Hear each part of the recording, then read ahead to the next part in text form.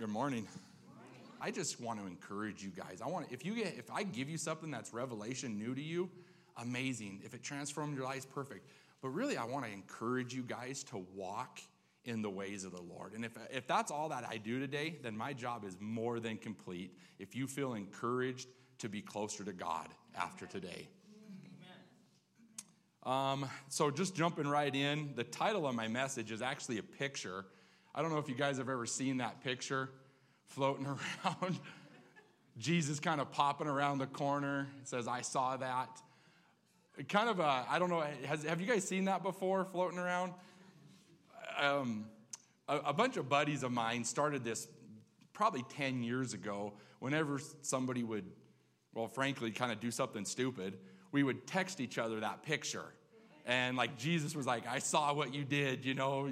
You're standing there next to your buddy and you hear him maybe have a slip of the tongue, say something dumb, shoot him a text. And I thought it's a funny thing for us. Like it's a joke between us. But I started to think about that. I really feel like that picture, even though it's fun and it's, you know, humorous for us, but it really falls under the stigma that God pops around a corner when you do something bad. And he's behind the wall the whole time. And so when you do something bad, he pops out and he's like, I saw what you just did. And I think what that does is it really puts you in a place of living in condemnation. It puts you in a place of living like God sees your sins and he sees your faults, but he doesn't see you the rest of the time. There is no wall that God's behind, that Jesus is behind. That veil was torn with the cross. He now is everywhere. He's in you. There's no hiding from him. There's no doing anything that he doesn't see. And that includes your dreams, your aspirations, your needs, your wants, the things that you really inspire for in life. He sees all those things. He doesn't just see you when you sin. He doesn't just pop out from behind a wall. And so really wanting to encourage you today that God sees you and he really, really deeply cares for you, for your dreams, for your struggles, for your dreams and your goals. You know, really this sermon kind of came out of some things that me and Hannah were struggling with, and we learned how to pray and we learned how to receive from God. We really have been walking this path out for the last couple of months and finding ourselves in a place of how do we receive the things we want from God?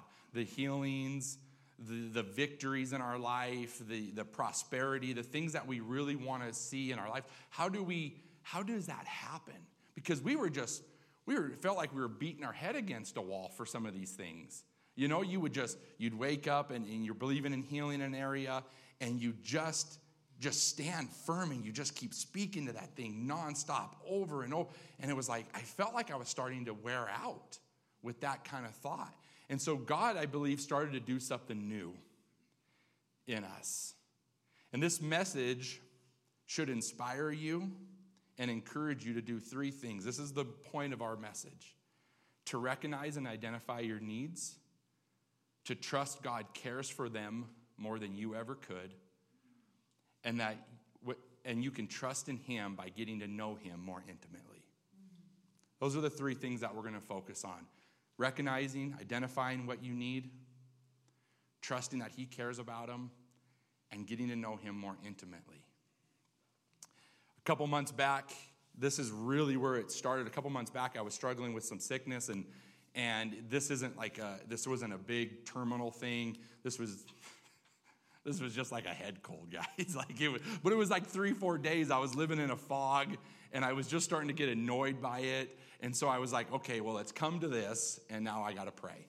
So I've taken all the Alka-Seltzer I could take. I'm about to OD on that. So now I'm going to pray about this. So why not go there first? I know. But so I'm praying to God about it, and I'm asking him to heal me because I can't live in this fog anymore. And I'm just kind of spending time with God in healing prayer. And he tells me to focus on his stripes on his back. And so, of course, the first thing I do is I run to the Word because I want to make sure that he actually has stripes on his back still. I don't want to be like speaking an anti-word, like, hey, God told me to have, God told me to focus on the stripes on his back, and then there's a scripture in the word where it says, like, he has no stripes on his back or something like that. So I started looking into the word to make sure it actually lined up. Because, you get some things in your head pop in, and I just want to encourage you guys, take it to the word. Amen. Seek somebody wise, figure it out. If it's not in the word, then kind of write that off for a moment, because there's like little words that pop into your head. It could be your human nature, your really desires that are telling you. So take it to the word, find out what the word says. But so there was nothing that said it wasn't. I mean, we know he had the scars because he showed Thomas his scars on his wrist and his feet, and so we know that. But in Revelations, John says, I saw a vision of a man that looked like a lamb who was slain, and so that's the image of Jesus from the cross. And so there are some word in the Bible that give us insight that he still probably has scars on his back, and we've all seen a show or something where somebody takes off their shirt and they've been whipped and their back's just full of scars. And so I started focusing, I started walking through this journey with Jesus, and he started walking me through the scars on his back.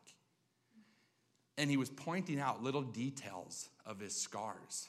And it started to break me down really, really bad, because I was like, man, you did that, and I'm not receiving your healing. He started walking me through where maybe a whip came over his shoulder and cut himself on maybe his collarbone, and he had this little scar, or this scar was fractured off here. They said they whipped him 39 times. 40 would have been death, and they couldn't have crucified him. So he has a little scar here, or this scar here, and he starts to walk me through, and he says, hey, that scar right there, that's for the time that I healed you 15, 20 years ago from migraines. And he says that, remember when you had that back pain, you could barely walk? See, that scar is for this. And he started to walk me through it, and I started to focus so closely on the details of Christ's scars that I started to feel healing come over me that moment. And it started to really speak life to me, that my faith was in the healing and not the healer, and I was focusing more on what I was wanting and not who I needed. And so it started to change something, the way we started to pray, the way we started to receive from God. And I want to turn, if you have a Bible or a laptop, I know I'm already like 5 minutes into my sermon, and I haven't even opened a scripture verse yet. Matthew 6, 28, 33. If you have a Bible, laptop, tablet, widget, digit, I don't know what they even have anymore nowadays.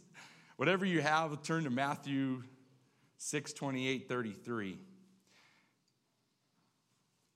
Are we up there? Are we ready to go? All right.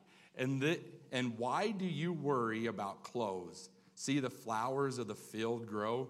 They do not labor or spin. Yet I tell you that not even Solomon in all of his splendor was dressed like one of these. If that is how God clothes the grass of the field, which is here today, tomorrow thrown into the fire, will he not much more clothe you? You of little faith. We're going to come back to that here in a moment, but that's a very interesting statement that he throws in there. So why do you worry, saying, what shall we eat, and what shall we drink, and what shall we wear? For the pagans run after all these things, and your heavenly Father knows you need them.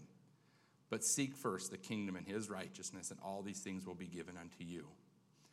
That statement thrown right in the middle of there of you of little faith really kind of stands out to me as you're reading through this passage of Jesus talking to his disciples about worrying and going after the things of this world. And he says that you have little faith in chapter 30, but he's not saying you have little faith because you have a need. He's not saying you have little faith even because you don't have these things. He's saying you have little faith, following it up by the pagans run after these things. He's saying that this is the focal point of the pagans. This is the focal point of unbelievers. The things of this world are the focal point of this world. And then he says, but if you turn your eyes to me and focus on my righteousness, you will have all these things. See, it's not little faith to need these things. See, God is so amazing, he even addresses it. He says, the Father knows you need these things. He sees you. He cares about you. He cares about your needs. But what are you focusing on? Are you running after it, making that the focal point of your life, the things you need or the things you want? Or are you ever see that person who's, that hashtag living my best life? Everybody's out there, living it up, doing what they want to do, enjoying their own thing. See, Jesus shows us what big faith looks like. Big faith looks like this. Believe that he already knows in chapter 32. And seek him first and watch what he can give you. See, he's good, and he recognizes your need, and we want to see him, we want to recognize him. We need clothes, we need drink, we need something to eat, we need to see it. But if our needs are over here, and Jesus is over here, and we're looking at our needs, see, Jesus isn't where your needs typically are at, because he lacks nothing. Jesus is never in lack. God is never in lack. So your needs are usually here, and Jesus is right here. And you can be looking at your needs, your freedoms, the things that you want in life, and you can be looking at them and be like, even your dreams and good things, health for your family, prosperity over your life, good things. And you can be looking at them and be like, I want you, I'm going to have you, I'm going to have you, I want you. And Jesus is over here, and he's just wanting to have you look at him and say, I need you, I need you, I need you. And it would be amazing what happens when you're looking here and looking at Jesus and being like, I need you, how close those needs that you want start to come in. Amen.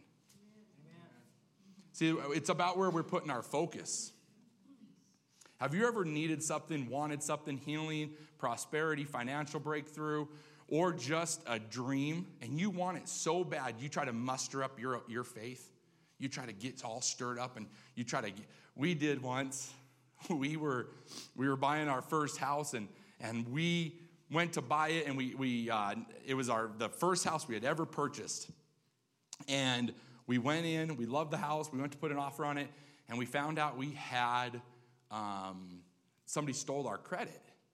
Identity theft. And my credit was like 400. And I'm like, and so, okay, well, God told us this is the house we're taking. So we just stood on it. We believed on it. We even went over and anointed the house with oil and really stood. We stopped looking at other houses. This was back in 2006. We stopped looking at other houses, anointed the house with oil, believed on it. And then guess what happened? We didn't get the house. It got sold before we got our credit problem fixed. We were able to turn our credit around because we were able to prove identity theft. They took it off our record. It shot back up, and we bought another house. I don't know what to do with that stuff. But we put so much effort on that house, we didn't even seek what God was telling us. We just said, well, this is obviously an attack, and we went in there. So we were trying to muster up our faith to get that thing. But I have come to realize in my life that I cannot have enough faith in healing to be healed. I have to have faith in the healer. I have come to realize I cannot have enough faith in prosperity to be wealthy. I have to have faith in the provider. I have come to realize that I cannot have enough faith in freedom to be set free. I have to have faith in the Son who sets me free. And then I can be free indeed, like in John 8:36. See, I don't think the issue when he's talking to his disciples about lack of faith, and we'll read one more scripture where he says, I don't think the issue is lack of faith. I think the issue is where we're putting our lack of faith, or our faith. So instead of the outcome, instead of putting our hopes and our dreams in the outcome, we have to be putting them in God. But instead, we try to use our circumstances, the things that go well in life, we try to use that as an indicator of how much God loves us and that we're in right standing. If I just have this, I will know God loves me. Instead of turning to his word and saying, God loves me, and it's because he loves me, I can have this. See how we've gotten them backwards? If I get blessed with this, then I can rest assured that I'm in right standing with God. Instead of knowing that I'm in right standing with God because of what Jesus did, and then I can have this because he loves me, and he's a good, good father. See, I heard a pastor say that if you have faith in God and not the outcome, if you have faith in the outcome, disappointment can rule the day.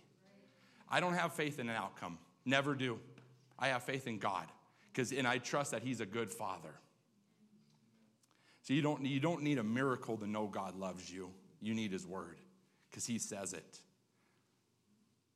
You know the word of God? We saw the same day we saw the Jesus Revolution, and they opened up every sermon, they would hold up their Bible. My kids wanted me to do that, but I was like, I don't even have a Bible. I haven't read out of an actual Bible for a long time. It's all digital most of the time for me. But they would hold it up and they would say, this is the word, and the word is life. And the word of God is God-breathed. And so if you're finding yourself in a place of like, I don't know if God loves me because I don't have this, the word says he loves you. It's God-breathed. And you know what the breath of God does, right? It breathed life into man's lungs. You have lungs that are full of breath, full of air, because of God's love for man.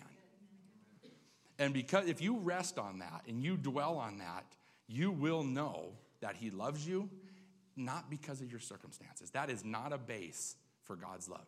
What you're going through right now, if you're struggling with something, if you're battling something, that's not a base of God's love.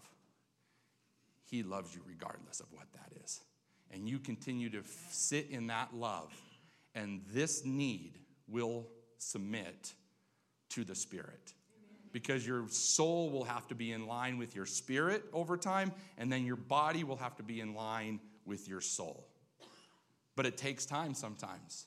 See, I'm not talking, I'm kind of speaking, it feels like I might be speaking kind of like anti-miracles and anti-good things. That is not who I am. Not for 1 second. But I have a foundation of Christ that lives inside of me. Matter of fact, I believe miracles are going to really be a key thing to turn this world around.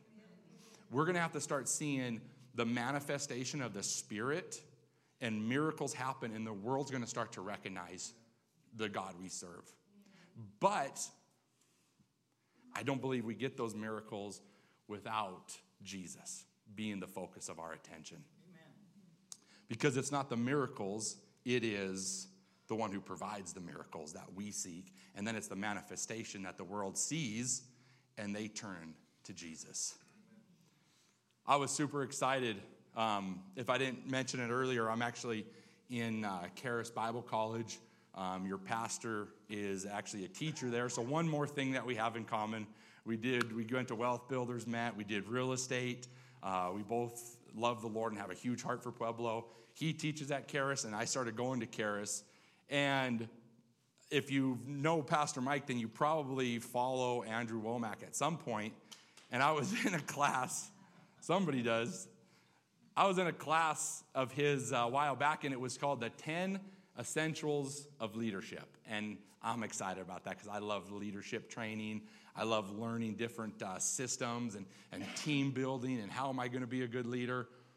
And so I'm like, Andrew's a perfect person to teach this. Well, the very first thing he talks about, number one essential out of the 10 essentials, was relationship with God. And I was like, boo, I didn't want that. I wanted some system. I wanted how do I get this going? How do I get this train going? And he's like, have a relationship with God. I'm like, okay, well, that was boring. Let's, on to the next one. But it starts to speak into what I'm going through in my life when I sit and I actually pay attention to it. 1 Corinthians, I didn't give this to you guys because this was just some of his highlights out of that teaching. 1 Corinthians 11:1 says, imitate me as I also imitate Christ. He says, great followers make the best leaders. When you're a great follower of Christ. He says most leadership comes out of relationship, and that starts with your relationship with God. He says your relationship with God is more important than all things that you can do, all things that you have done, and all things that you want to do. It comes down to your relationship with God. And you can put that next one up, Revelations 2:2-4. This is what he taught out of. This is a letter to the church of Ephesus. And this was Jesus giving it to the angel. And the angel comes down, starting up in 2, and he says, I know your works, your toil, and your patient endurance. And I know you cannot bear with those who are evil. You have tested those who call themselves apostles and are not, and found them to be false. I know you are enduring patiently and bearing up for my name's sake, and you have not grown weary. But I have this against you, that you have abandoned the love you had at first. Our first love. There's worship songs about our first love. So when Andrew's teaching this, he is teaching about, look at all these things that this church at Ephesus was doing well. Look at all these things that they were doing good. But Jesus says, I have this against you, that you've left your first love. See, it's about that relationship with God. You can do all the works, you can do all the things, you can go after all the good things in this life, but have you left your first love? The pastor at our church was preaching a sermon about knowing God. Remember, the three things that we're going to be focusing on is that recognizing, identifying your needs. So I hope you've evaluated some of those things even as we're talking. Number 2 was trusting that he cares about him more than you do. And number 3 was getting to know him so intimately that you can release those needs right back into his hands. Our pastor was preaching about a sermon about knowing God back in November, and he was preaching out of 1 John 2, 12 through 14. I believe I sent that to you guys, if you can pop that up. He says, I am writing to you, dear children, because your sins have been forgiven on account of his name's sake, and I am writing to you, fathers, because you know him who was from the beginning. And I'm writing to you, young men, because you have overcome the evil one. This was on a Sunday, he preached this. He was preaching about knowing God. And he said, I want a house full of fathers. And I was kind of sitting taking notes, and it really sat on me. I was like, what is this? Like, fully understanding. I was trying to grasp what this was meaning. Well, that was on a Sunday. Next Saturday, I'm in school, and Greg Moore starts to teach. And wouldn't you know what he was teaching on? Knowing God. Even out of the same exact scripture. So we spent 2 hours opening up this scripture and what that means. And I even text the pastor, and I said he set the groundwork, and Greg Moore from Charis just opened it wide up for me. And it really started to transform my mind into a deeper level of maturity as a believer. He's talking about children are forgiven the sins and washed away, and they love God because of his grace and mercy. That's a baby Christian. That's a new Christian who just got saved, and they are just, the love of God is just flooding them. You been there before? Do you remember that? Do you remember turning your life to God, and that moment of just love just overflows you, and you have no other logical response except to accept Jesus as your Lord and Savior? It says the children love God for this. Young men, again, this is not talking about young physically, this is spiritual maturity. Young men are focused on the benefits of the work, and they have the drive, the motivation, the zeal to carry out the work of the Lord. This is that next stage. You get saved, and then you start to get excited, and you start going out there and doing the work of the Lord. I think about in Luke 10:17, where he sent out the 72, and they came back all excited, and they were like, the demons listened to us. We cast them out, and they listened to us. I think about those. Those are young men. Those are middle stage Christians who are just on fire for the Lord and have zeal to go out there and do the work of the Lord. But then he talks about fathers. The highest level of maturity, spiritual maturity, are focused on knowing and remaining in the knowing of Christ.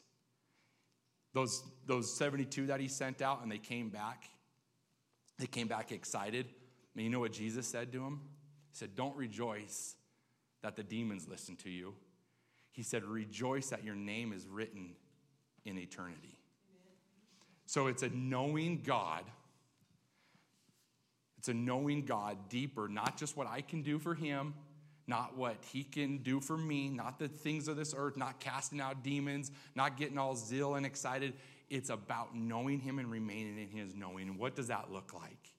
Can I get teachy for 1 minute? Not so preachy. Is that okay? I promise I'll get back to preachy in a minute. I always struggle like this, like teachy and preachy moment. The English language does really, really bad at breaking down words, translation from the Bible.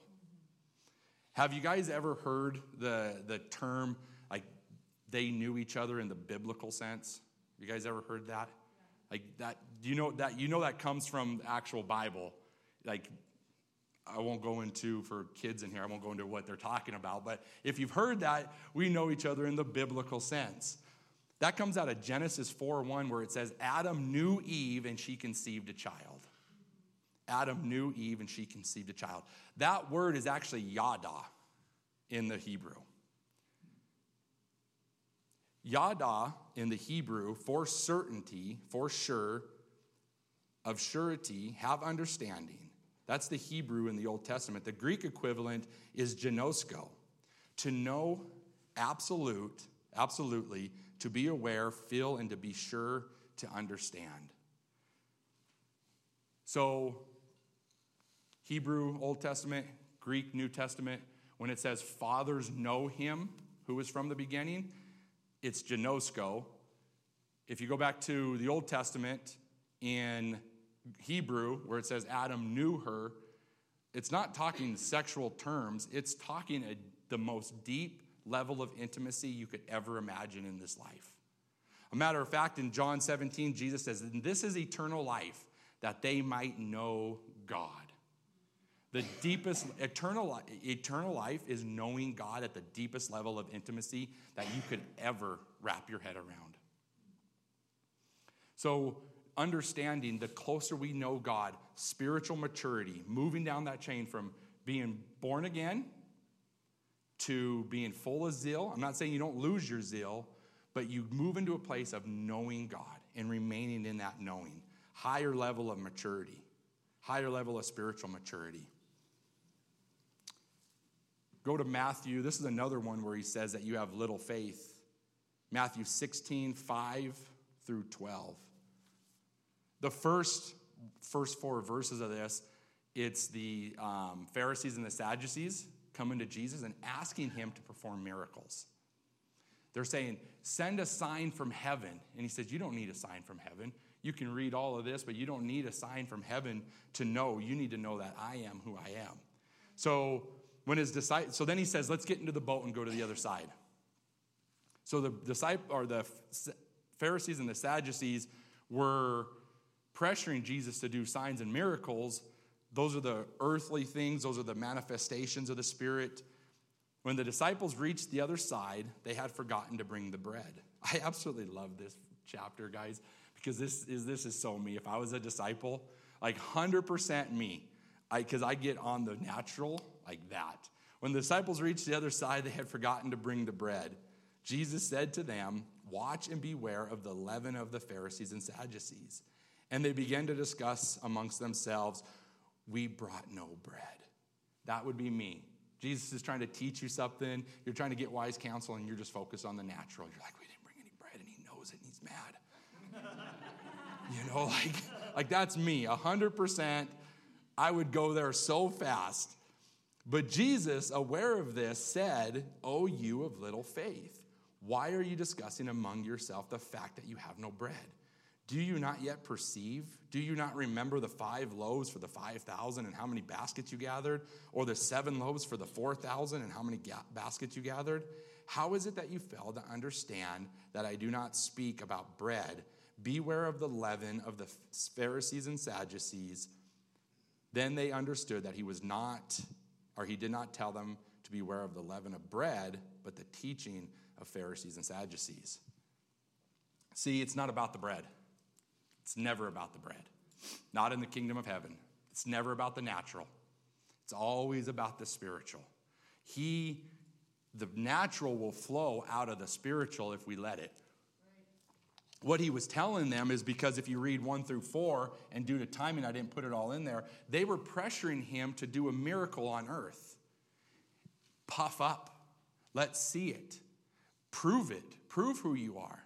Prove you love me. I love you because my word says I love you. Not because of a miracle that I'm going to perform. He's going to perform the miracle because he loves you and you've drawn into his love. Just like Pastor Mike was talking about during communion. It's already done. He's waiting for you to respond into it, not him to do it. It's already done. We respond to him and he does the work. But it's where we focus our eyes. It's the focal point of us. It's not about the bread. It's not about the works. It's about Jesus and knowing him intimately. And when you truly know him, gnosko, know him. Deepest level of intimacy you could ever have. you will be able to release that trust, release that wants, release your dreams into him, and watch what he can do with them. I'm up at 5 in the morning to do school Monday through Thursday, and I'm up making my coffee one morning and standing in my kitchen, pouring my creamer in my coffee. Don't judge me if you drink black coffee. I like creamer. So I'm pouring my coffee in my creamer, and I hear that it says, "You're a Pharisee." And I'm like, what the heck? I just feel, I don't hear it audibly. You know, you just hear those things, and I'm like, well, obviously that's not God. That's not, like that's, and I start rebuking that word. You know? I start like, oh, God's not coming at me all condemnation like that. Get out of here, devil. And so I go and sit down, I open up my laptop, and I start getting ready for the word and to teach, and I hear it again, "You're a Pharisee." And so I put my cup down, and I said, what are you saying? Like, who's saying this, first off? So I'm trying to identify this voice, and I start to pray, and how am I a Pharisee? I'm in Bible college. I mean, I'm doing all these things. At the church, I'm serving, I'm having people into my house. How am I a Pharisee? And he says, when's the last time you sat with me? And I was like, oh, this is a word from God. So I took a moment. So then it made me think back to when I was making my coffee. I rebuked God. So I was like looking around for a minute, like hoping something didn't strike me. But it says, when's the last time you sat with me? You get up, you get your coffee, you go to 2 hours of school, and you run around, and you just, I actually stopped my study for the full hour study, and I just sat in the presence of God. And I just prayed. And prayer didn't look like me talking to him the whole time. Prayer just looked like me sitting in his presence, starting off with a thank you, Lord, for the gifts you've given me. Thank you what you've already provided me. I know you have greater things to me, but thank you so much for being my Lord. Thank you for salvation. Thank you that I get to know you more. And I sat there, and it changed my next study. I got more done that day than I have been able to accomplish in the days prior, because I had gotten into such a routine of just studying the Word. I forgot to know God. I forgot to get close to God. So remember your needs. I think it's pretty easy to identify the needs, right? That's the easy one. Out of the three things, we're going to identify our needs. We're going to trust God cares for them more than we ever could. And we're going to draw close to him and know his heart to be able to release those things. It's kind of a working backwards, guys. I'm in real estate. I do real estate. And you always work backwards and coming up with an offer for a house. How much could this house sell for? How much do I have to put into it? Tells me what I have to offer. You don't work on an offer and then figure out how much you have to put into it and then figure out that you sold it for less than what you had into it. You work backwards. It's the same way with God. If I know him intimately, I know I can trust that he cares for my needs more than I ever could, and then my needs are met. See how that works? But we're like the disciples with the bread, and we go to the natural so fast. So I want to ask you guys, in closing here, twice we read scripture where it says you have little faith. And it was in the middle of the disciples focusing on the natural. Do you have big enough faith? The big kind of faith. The next time you need healing from sickness, breakthrough from addiction, release of financial blessings, power or peace over worry, joy over sadness, or just your dreams and aspirations, do you have big enough faith to run to God first? Do I have big enough faith to go to him and not even ask for these things? Do I have big enough faith to sit in his presence for an hour and just worship him?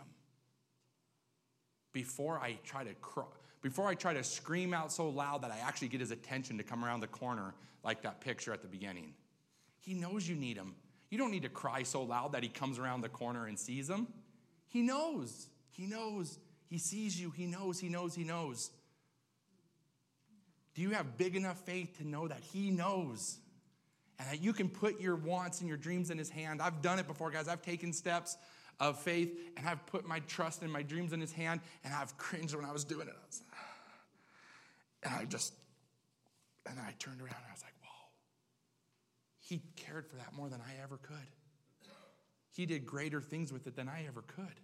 when I just gave it over to him, and I just would go after him.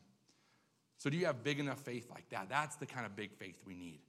We need a city full of fathers, a city full of mature Christians that walk in the knowing of God, intimacy with God. Because if you have intimacy with God, the manifestation's going to follow.